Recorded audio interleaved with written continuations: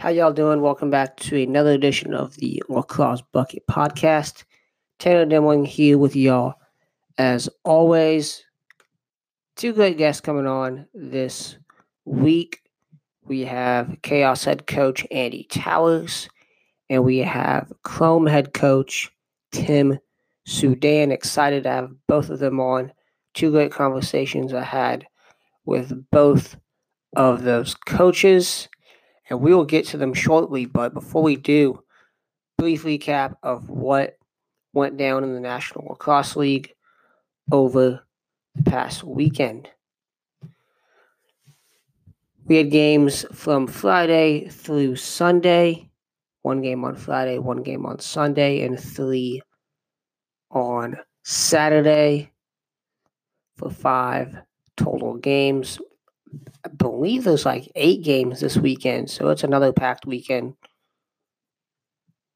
in the NLL coming this weekend. But looking back to last weekend, you had Philadelphia. It was a busy weekend in Philadelphia, lacrosse-wise, with WaxCon in town and the Wings having their home opener. Philadelphia beats Vancouver 18-10. Halifax beats Colorado 12-9. Toronto beats Rochester 13-12. Buffalo beats Georgia 16-10. And Saskatchewan beats San Diego 12-9. Looking at this Vancouver Philadelphia game, this is one that really Philadelphia, they are on a really good stretch right here. I believe that's the third consecutive win in a row. They have already, I believe they've either matched or are about to match or on the path to doing so their win total for last season. And really, it feels like everyone in Philadelphia is kind of they're coming together more as a team. And last year, you saw they played very well, but they would always blow games in the end or couldn't get out of the gate. And they're doing both of those things this season. It's night and day from what it was last year. And they finally started to put things together for a full 60 minutes. They're playing a full 60 minutes of lacrosse instead of playing one quarter, take a quarter off, and play another one. They're not taking any time off, and they're playing some very good lacrosse right now. And you've seen guys maybe contribute that you might not, especially in this past weekend. You had Blaze Reardon and Josh Currier each with 8 points. I mean, they are getting contributions from everywhere. Vancouver, on the other hand, I mean, I really don't know what to make of this Vancouver team. I mean, they had all this energy coming into the year. Now, you do have the injury to Nick Bielich that is obviously very tough to swallow and very tough on their defense. But they're just not looking like, I don't even know, like they started off pretty decent. And Philadelphia went on a couple big runs, and Vancouver just kind of balled up and went away. Now they were able to get back into things down the stretch, but the game was already too far gone to force any kind of major comeback. And Philadelphia gets the 18-10 win. And I'm like they're getting contributions from guys. It was great to see Joel McCready. He had 3 goals and 1 assist in the game after coming back. I believe that was his second or third game back after tearing his ACL last year, and he only played 5 games last year. So it's great to see him coming back into the fold, and hopefully that him coming back and being able to do that gives Vancouver some more options on offense. Mitch Jones, had 6 points. You had Jordan McBride have 4 points. Keegan Ball, they held him without any goals. He did have 4 assists. And it's just not looking like a Vancouver team that we maybe thought they could be this year. And Philadelphia, granted, is a very hot team right now, but Vancouver, they've got a couple must-win games coming up if they want to stay alive in the West. Colorado and Halifax, this is one where you saw Colorado jump out. And first of all, this is probably the game of the year thus far. Colorado and Halifax, the two hottest teams in the league. Colorado jumped out to a 4-0 lead. Chris Wardle with two of those goals. Joey Capito scores, I believe it was 15 seconds into the game. Gets a feed off the faceoff, and Capito, he's playing out of his mind right now. But Halifax is able to come back, and they get the 12-9 win. And this Halifax team is really, really good. And the thing that makes them good is their depth on offense, because they can get scoring from anywhere. Ryan Benesh, Stephen Keogh, Cody Jamieson, Kyle Jackson, Chris Bougie, Clark Peterson, the rookie, he's stepping up. Mike Burke, he hasn't really done a whole, he's maybe been an under-the-radar guy over his lacrosse career. He spent a couple seasons, back and forth on NLL rosters. Spent a year or two, I believe, in the Arena Lacrosse League. He's starting to come to his game is coming up and getting better. He's contributing. He had 5 assists last game. Graham Hossack, who just keeps on getting better and better, is maybe not only one of the best defensemen in the league now, but he's starting to show what he can do on the offensive end. He had 2 goals last week, including the empty netter that kind of wasn't really the nail in the coffin, as they were already up 11-9, but he had the last goal of the game, that empty netter that really kind of put a lid on things for good. Warren Hill in goal. He's playing fantastic. And there was a time when people maybe thought, Warren Hill's never going to be started in this league. He's playing some good lacrosse right now, people. And Dylan Ward on the other end, he played a very, very good game as well, and he's one of the best in the world.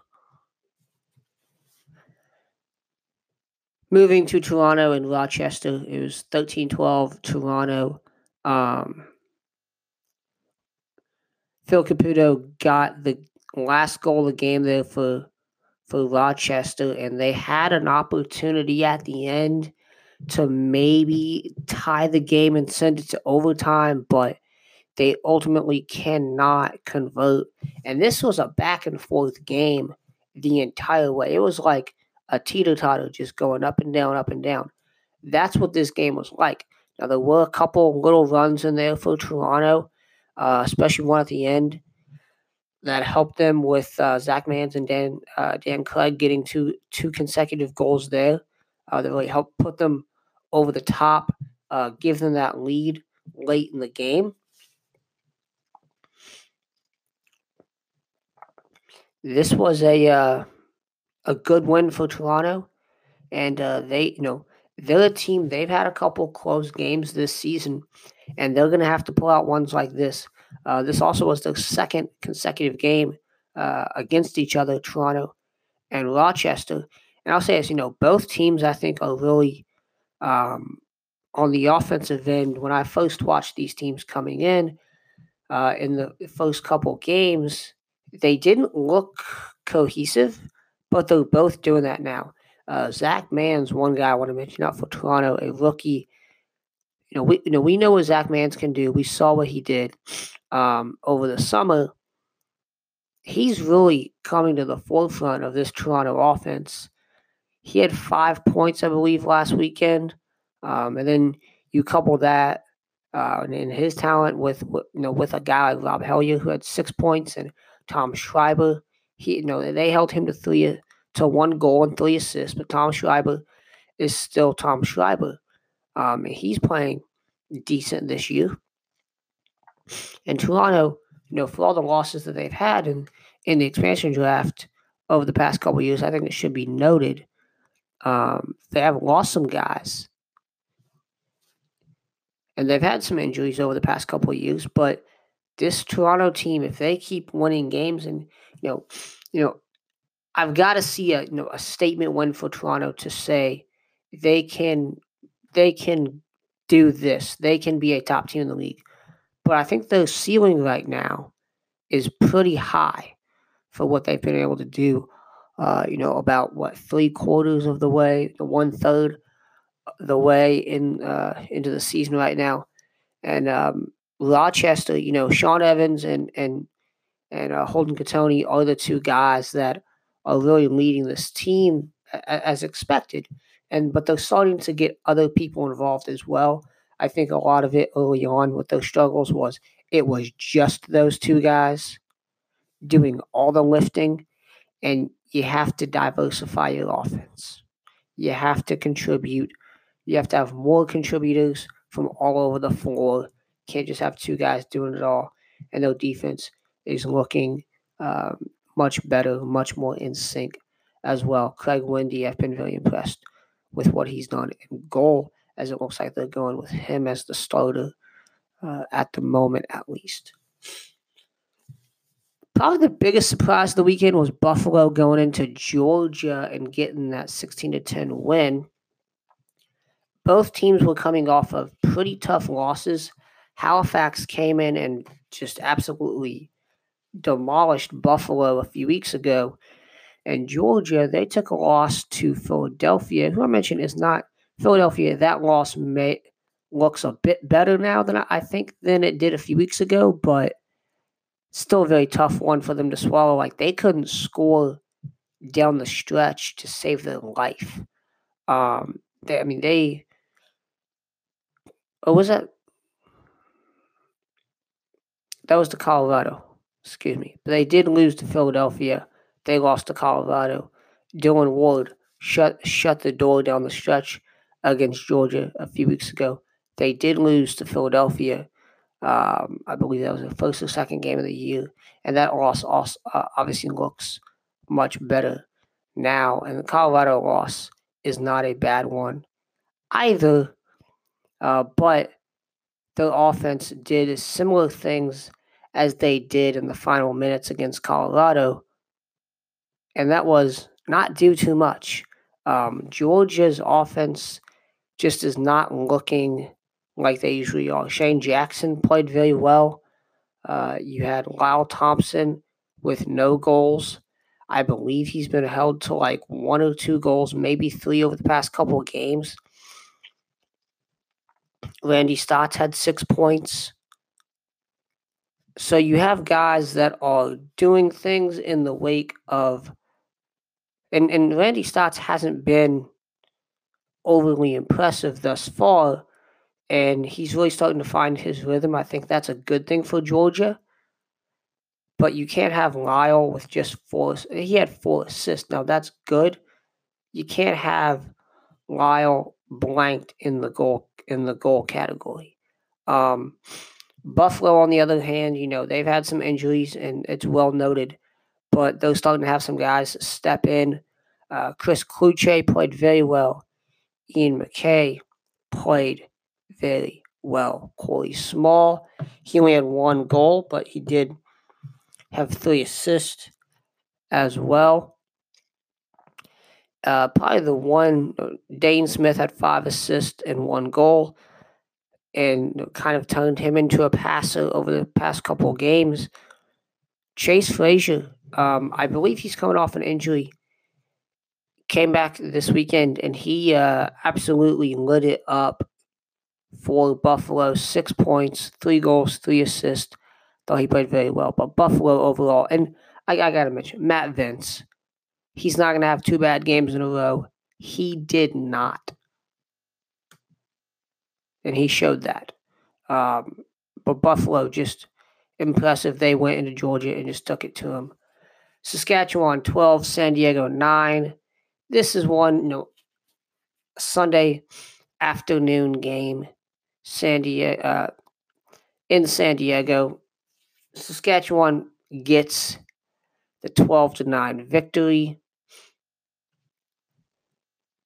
And, Saskatchewan, they're starting to look, I thought obviously Saskatchewan is never an easy team to beat, and they proved to be that. They were able to really get some momentum going.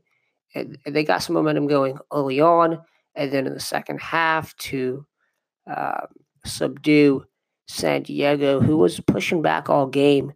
This was a fairly tight one, very defensive heavy for good portions of this game. Evan Kirk with a good game for Saskatchewan. Frank Soriano, I thought he played very well, and really, Soriano in goal. I mean, he stood very tall for the early portion of this game, but at some point it's just going to start going through, and that happened in favor of Saskatchewan, and they get the win. While Mark Matthews might not have been looking like himself to the fullest extent, Ben McIntosh stepped up, played very well. Now, Mark Matthews did have 5 assists and 1 goal, but he hasn't been looking 100% like the Mark Matthews of old over the past couple games. But you have a guy, Ben McIntosh, that has been stepping up. Ryan Keenan played very well. Just a good all-around effort for Saskatchewan. For San Diego, you had Connor Fields and Wes Berg, who've been doing the heavy lifting for most of the season. Connor Cunin had 3 points in this one.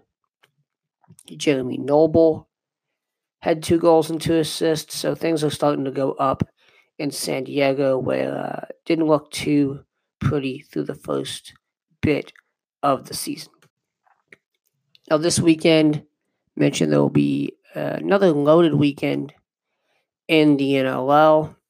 Starts off on Friday night with Colorado at Vancouver. Then on Saturday, we'll have San Diego that one's at 10:30 p.m. Eastern time, by the way.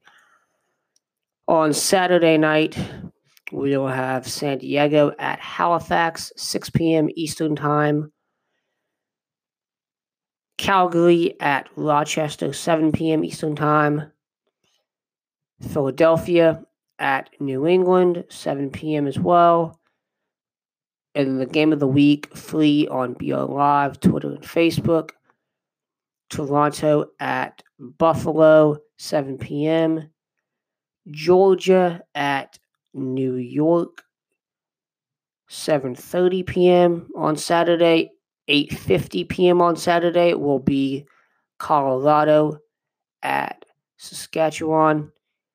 And then on Sunday, Rochester at Philadelphia at 7 p.m. Got all of that out of the way here. Now let's move to my interviews with Andy Towers, head coach of Chaos Lacrosse Club, and Tim Sudan, head coach of Chrome Lacrosse Club. Newly minted head coach, I should say. So, first off, I always ask someone this when they come on the podcast, how did you get started in lacrosse? I grew up in a household with a father who played lacrosse in Long Island at Manhasset High School and at Princeton and in the Marine Corps afterwards. And in our house growing up, if you wanted to play lacrosse, my dad had you covered. And if you wanted to play baseball, you had to buy your own baseball mitt. And I didn't have $40 for the Reggie Jackson autographed Wilson baseball gloves. So lacrosse quickly became a household passion for my brother and I. All right. And then, it's been a few months now, but what was your first thoughts after the first year of the PLL? I was blown away by how professional it was across the board. I was blown away by the telecast or the broadcast of NBC, and so impressed with Brendan and Paul Burmeister and Ryan Boyle and Chantel and all of the people that brought it into everybody's household across the country and anybody that had NBC package.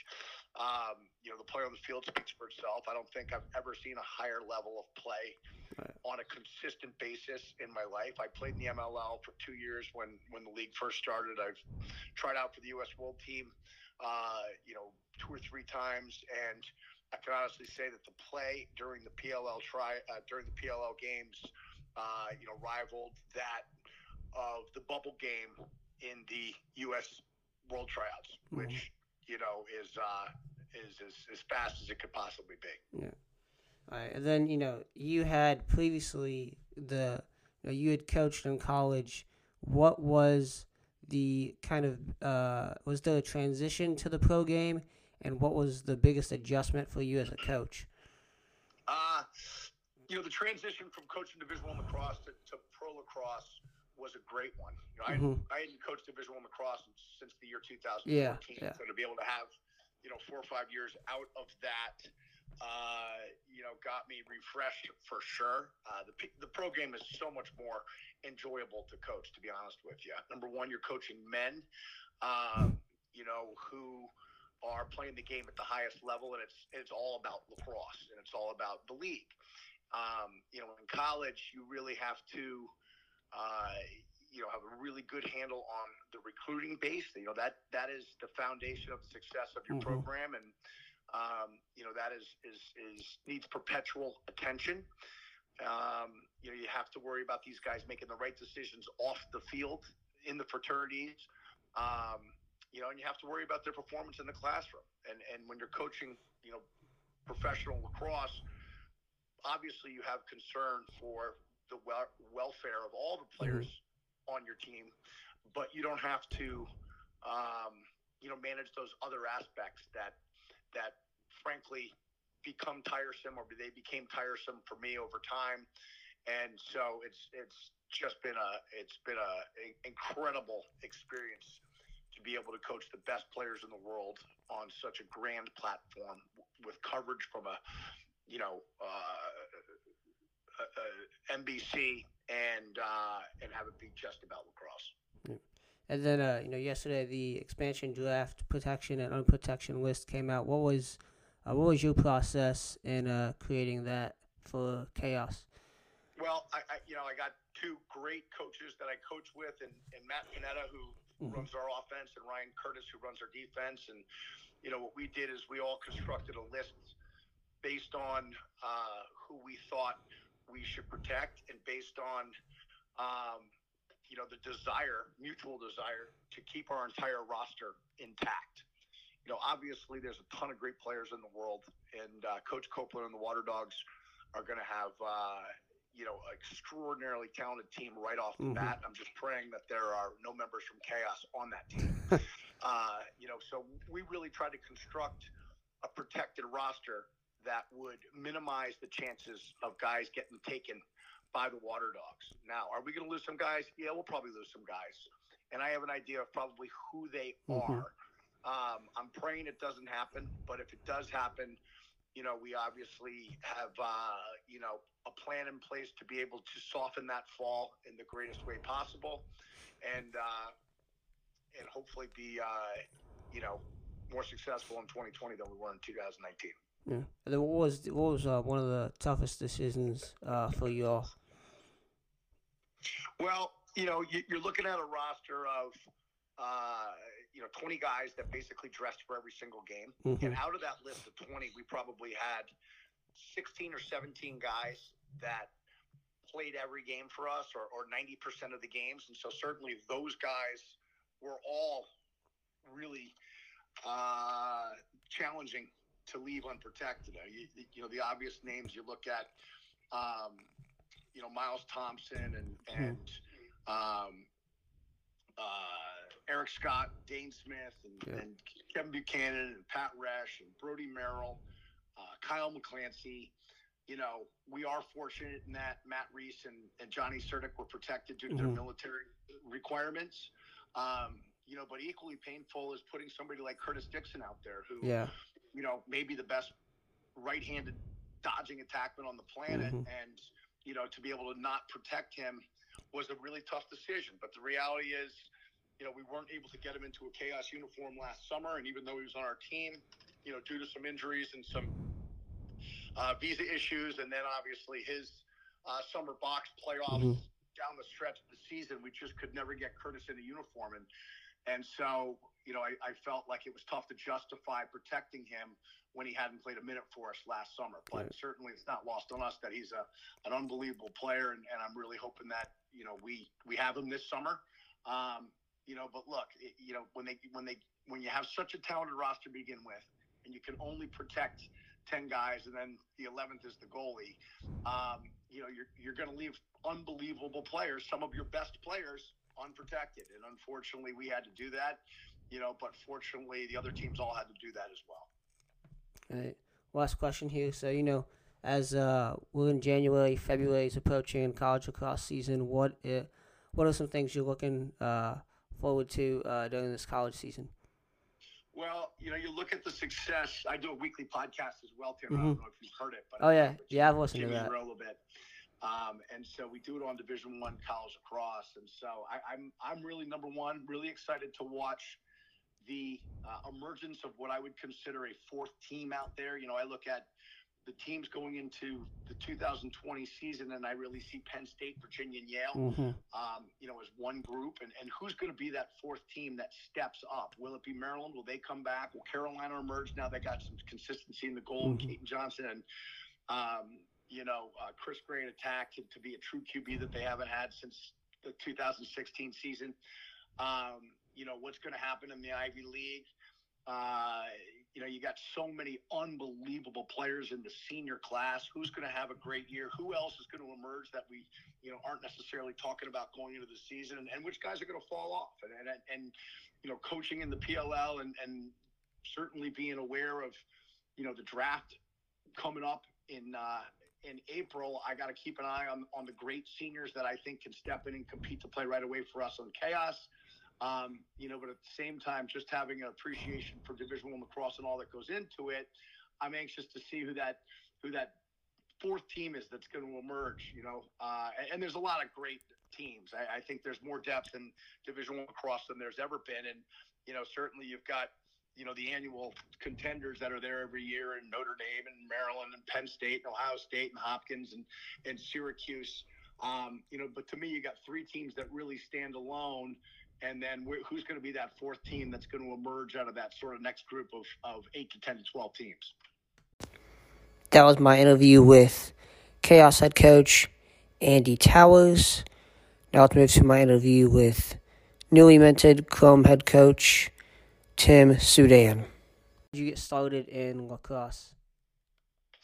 So I got started in lacrosse when I moved from one side of my hometown of Fairport to the other side. And there was a lacrosse game. It was like just before school started in September, and there was a lacrosse game going on in my side yard because I have the biggest side yard in the neighborhood. I still live here, so that's why I say I have the biggest side yard. But so everybody played in the neighborhood, and I was in my 6th grade year, just going into 6th grade, and so I was exposed to it for a year before I started. I tried out for the team, and I probably was pretty lucky I made the team because my stick skills weren't very good, but I liked it a lot. And my middle school teacher talked me into going out. I was a baseball guy, so my middle school phys ed teacher was the head coach of the varsity team. And then that's when it started. All right. And then when did you know you wanted to get into coaching? I had opportunities to coach when I stopped playing professionally. And I just needed it to end. I played 4 years straight, 42 weekends a year of lacrosse, Yeah. And my son had just turned 2.5. It was 2.5 years old when I was gonna play my last season, I was going to play another season of outdoor, and I just like, enough's enough, and I just stopped playing outdoor, and then I played 2 more years of indoor, and they asked me if I wanted to coach after that, and I was like, coaching indoor is different. You got to take off so many days, and being a school teacher makes it difficult. So, but the opportunity arose of coaching at this level. Obviously, I coached a couple years of college lacrosse when I was just out of college, and then I've been coaching high school lacrosse since like 2000. But I had the opportunity for the Rattlers to, I think it was 2010, 2011, to interview for the job, and they were like, I was like, well, who else is interviewing for this job? And they were like, well, BJ O'Hara, and I was like, well, why don't you hire BJ O'Hara? Yeah. I was like, because they called me, and I was like, yeah, I probably can swing it, So they hired BJ O'Hara, and he went 0-6. So I got a call after their 6th loss, and I was the coach by Monday morning. So I decided to do it, and the caveat was that I had Coach Monty with me. So he's kind of been with me ever since I started coaching at the professional level, and he coached me when I was playing for the Rattlers back in 01, 02, 03, So he's like my best friend from high school, and got a lot in common, and he's one of the smartest lacrosse guys I know. So that's great having him around, because he fills in the spaces I miss, Yep.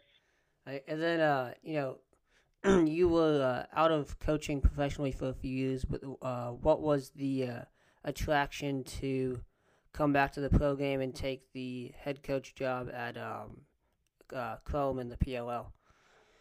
I guess the bottom line is I just missed it, right?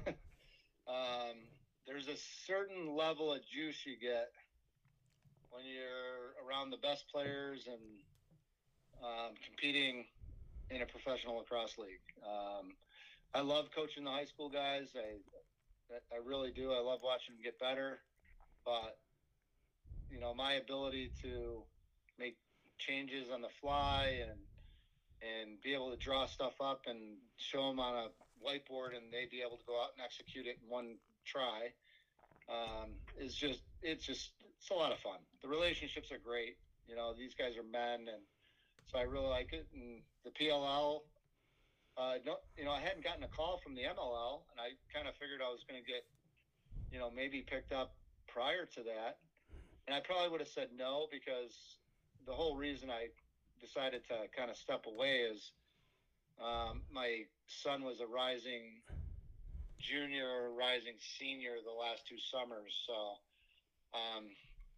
I just coached his club team and really kind of worked through that recruiting process with him. But, watching the PLL last year, I did have an interview last year, and didn't work out. And they called me back and asked if I wanted to interview again. And, it's a lot of fun. There's a lot of chatter. There's the best players in field lacrosse right now are playing there. And, it's just it's what I was used to for so many years. I played at the highest level with the highest, the best guys. And when you're not around that, you kind of feel a little empty, Yeah. And then, putting together your staff, you mentioned you and Coach Monty had a previous relationship, but what went into hiring those 2 assistant coaches? So I think the major thing was, if I could have put Coach Werder on the staff, that would have been my first thing I would have done. I don't know if he would have done it. He's got 5 kids now. Yeah. And for him to take a pay cut now that he was a head coach in the MLL, he probably would not have done it. So Nick Fiorentino is my son-in-law. Okay. He's the head coach at Geneseo, and during the summertime, we're probably with each other 3 days a week. So Jocko lives literally a mile from my house, and Nick's at my house 3 times a week. It's the proximity of just like, hey, come on over, Yeah. and we can watch film together. Like we have some advantages, I think, that other people don't have. Nick's passion for the game is second to none. He puts so much time in, and he's really on top of things. And he's a younger guy that I can say, okay, I want you to run the box and be focused on that, and he'll do it. I like having some say in what's going on in the offense, but he'll support me in that role and probably work, with the guys on man up plays, that type of thing, and for the most part, I'll run offensive scheme and that kind of stuff. So he's just super happy to be involved, and it's a really good situation, from a relationship standpoint, and the ability to get together, anytime is an advantage, I would say. And then yesterday we saw the expansion draft protection and unprotection list get released. Especially as a coach and a whole staff that did not coach the team last year. What was that process for you all in making those lists? So it was difficult, to be honest with you. We watched a lot of film. Coach Monty started at the end of the season. I started at the beginning, and Nick watched probably every game.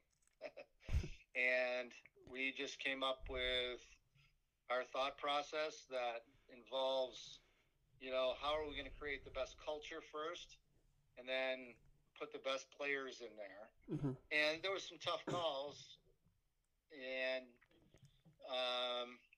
but at the end of the day, our biggest thing that we have to improve on is our defense. Yeah.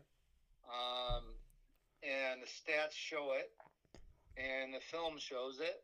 So we decided to keep Danowski, because Danowski is a guy that demands respect from the other guys, or doesn't demand it. He just gets respect from the other guys. He's a winner.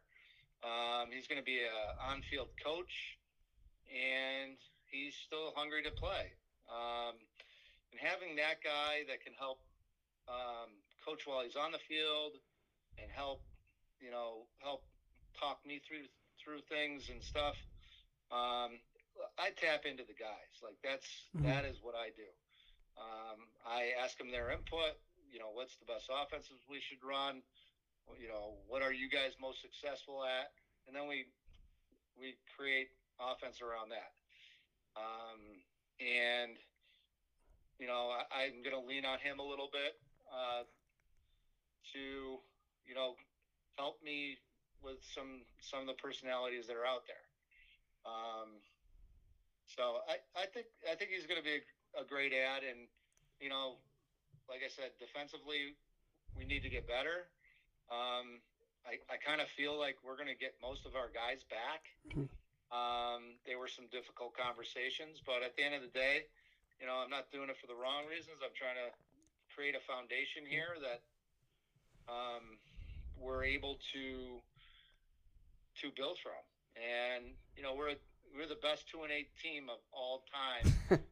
Even with a defense they were built of a bunch of really, really good players, right? Oh yeah. Some of them up in age, some of them haven't touched the field in a couple of years or whatever. But just even if we ended up with the same group with Coach Monty at the helm and add one really good defenseman, we're going to be in really good shape. But we have to get better in transition defense and getting our offensive guys off the field in a timely manner, or getting them in the hole so we play 6-on-6. There's too many unsettled goals last year that made it really hard to win games. You're losing in overtime, and you had 2 situations where we didn't get back in the hole and we gave up easy goals. So I have the luxury of having the film and being able to look back at it and make some changes in the roster that is going to prevent that kind of stuff. And hopefully we coach him up to a point where they're really well-oiled machine and ready to operate. So the rest of the decisions were easy. Mhm. The attack. We're probably going to run Danowski attack mostly with Wolf and Gutterding. Those are not a question. The three most effective midfielders we had, Karate, Ranigan, and McIntosh, are no-brainers. The Will Haas kid is one of the best D-middies in the league. That's a no-brainer. Joe White is still at the top of his game as far as I'm concerned. And, I got on the phone with Galloway early, and I said, how do you feel physically? And he was like, Coach, I'm like in the best shape of my life. I was like, well, how do we fix you mentally? And psychologically to get yourself back to be the best goalie in the world. Like he's not far from that. Mm-hmm. He's really not far from that. And having a wedding last year and, expecting to retire before last year. And then all of a sudden the PLL came along and he wanted to support it. And he just, it was difficult. And then after going 0-5, then it's really difficult to keep your head in it. So he's really excited and he's working hard. He's already started training and then, Connor Farrell, you don't even have to talk about him. Yeah. He was super successful last year. And, that's one of the spots where you have to be really good to actually contend for a championship at the end of the year. So. Right. And then, you have a familiarity with many of these players, having coached them with the Rattlers. Do you think that gives you an advantage coming in? Yeah. Such a big advantage, actually. I have personal relationships with all these guys. We've stayed in touch over the last 2 years. I know how they play. I'm really familiar with putting them in the spots that they can be most successful. That relationship's really important. Spent a lot of time on and off here on the phone with Gutterding and some of the other guys I don't know as well. So, we're developing a relationship, but that's not going to be hard. He's a great kid and he works really hard. And, so I think it's a no-brainer. I think it's we're going to continue to try to, pick up guys that make us better at every position. And I've already had those conversations with those guys. Like, hey, we're going to try to get better at every single position. And if that means that your role changes, then it means your role changes. So, and they appreciate that because they know that it's a competitive league, and there's a lot of guys interested in playing in this league now, and you're going to see an influx of players from the other two leagues, the indoor and the MLL, coming our way this year, and hopefully we can benefit and be in a position to, offensively, we can compete for a championship. We have to figure out the transition piece and the defensive end, and we get that, solid, and we can be effective defensively. Then we're going to be more effective offensively. So. And then with the different rule set in the PLL, you think there's anything coaching wise that you have to adjust your style to kind of play to the rules? I've been watching a lot of film, and I remember being aggravated that we didn't get our guys on until there was 20 seconds left in the shot clock back when there was a 60-second shot clock. Yeah. But cutting that 10 yards out of the middle of the field makes a huge difference. Mm-hmm. Oh, yeah. So I'm looking at Chrome offense, and by the time they have all 6 guys on after transition and switching personnel, they're still looking at 27, 26 seconds on average of offensive time. So I don't think that piece. I think the 2-point line is really interesting to me because the comfort level for guys to step into 15 versus step into 16 is way different. Mm-hmm. Each yard you get away from it, like you need a little bit more pop on your shot, or you have to be a really, really good shooter, hide your stick, throw it to a spot he's not going to expect, and a little misdirection there. But I think it's different how you play defense with that 15-yard arc. You have to use it as where you put your heels, not like we used to have their toes on it. I think their heels, or they have to step out in front of that. But it really comes down to like, hey, let's play 6-on-6. Mm-hmm. If we get beat 6-on-6 and we play our best game, they deserve to win. But when you give up 2-3 transition goals a game, and you're not getting them, that's another thing for us is to how do we get better at scoring transition goals. Defensively, we might look to, put some guys on the roster that are big guys in transition. So taking kind of all that into account as we look at the entry draft and the waiver and then the college draft. So it's exciting. I want to thank both Andy Towers and Tim Sudan for coming on the show this week. Great conversations there with both head coaches following the PLL expansion draft, protected and unprotected list coming out on Monday. I will link those down in the show notes as well as the reaction podcast I did to those lists coming out. Now, before we wrap up here, I do want to go over some recent news that has come out of the MLL, Major League Lacrosse, and some pretty major changes ahead as they go into the 20th season of the league here in 2020. So the biggest one is they're restructuring their ownership model, business model, whatever you want to call it. They're going to a single entity ownership, meaning the league will operate all 6 teams.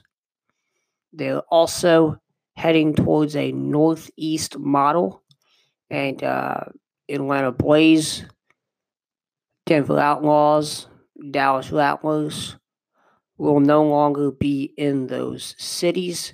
They're moving all to Northeast cities. There are reports that Atlanta is moving to Philadelphia. The locations have not been announced yet. That's the only report that we have out there right now. The league will also be moving to a 10-game schedule, so that is much shorter than they had last year. I believe they had, 15, 16-game schedule last year, so they're pushing back a bit. Over the weekend, I had heard of some potential major changes coming concerning ownership model and things of that nature. And then on Monday, you had Bill Wagner of the Annapolis Capital Gazette report that the Chesapeake Bayhawks owner, Brendan Kelly, ceded his ownership back to the league. And they quoted Kelly in the article, and essentially what he said was, owning the team now is basically being a member on the board and an investor and not necessarily an owner. And that's something he didn't want to do. I do have a source that told me the Denver Outlaws, well, I guess they're not called the Denver Outlaws anymore, the Outlaws ownership has been ceded to the league as well. If you remember, the Outlaws have been owned by the Denver Broncos. That family and the Broncos owner passed away back in the fall. The ownership of the teams were left to his estate. I believe it was his children who said his family did not want to continue with the MLL, ceding the ownership back to the league. And I'll link the article down in the show notes as well. But a lot of changes coming to MLL. Also expect a lot of players to be jumping from the MLL to the PLL. I know on record a couple players that are going to do so. And you will see some announcements coming over the next few months. The PLL will have I believe they're calling it a new player draft. So that is going to be interesting to see what happens here in 2020, not only with the MLL restructuring and making all these changes, but how many players make the jump. And there is a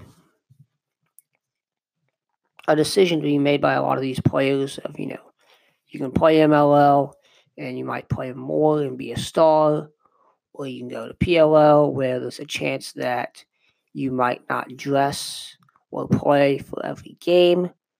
And again, depending on which team you get on, things could go differently in various situations. So a lot of tough decisions for a lot of really great players out there. And it'll be interesting to see how everything shakes out over the next couple months and really over the next year or so. I would not be surprised if we're sitting here next year talking about more potential changes in the professional lacrosse landscape on the field side of things. That is it for this week's edition of the Lacrosse Bucket Podcast. Thank you all for listening.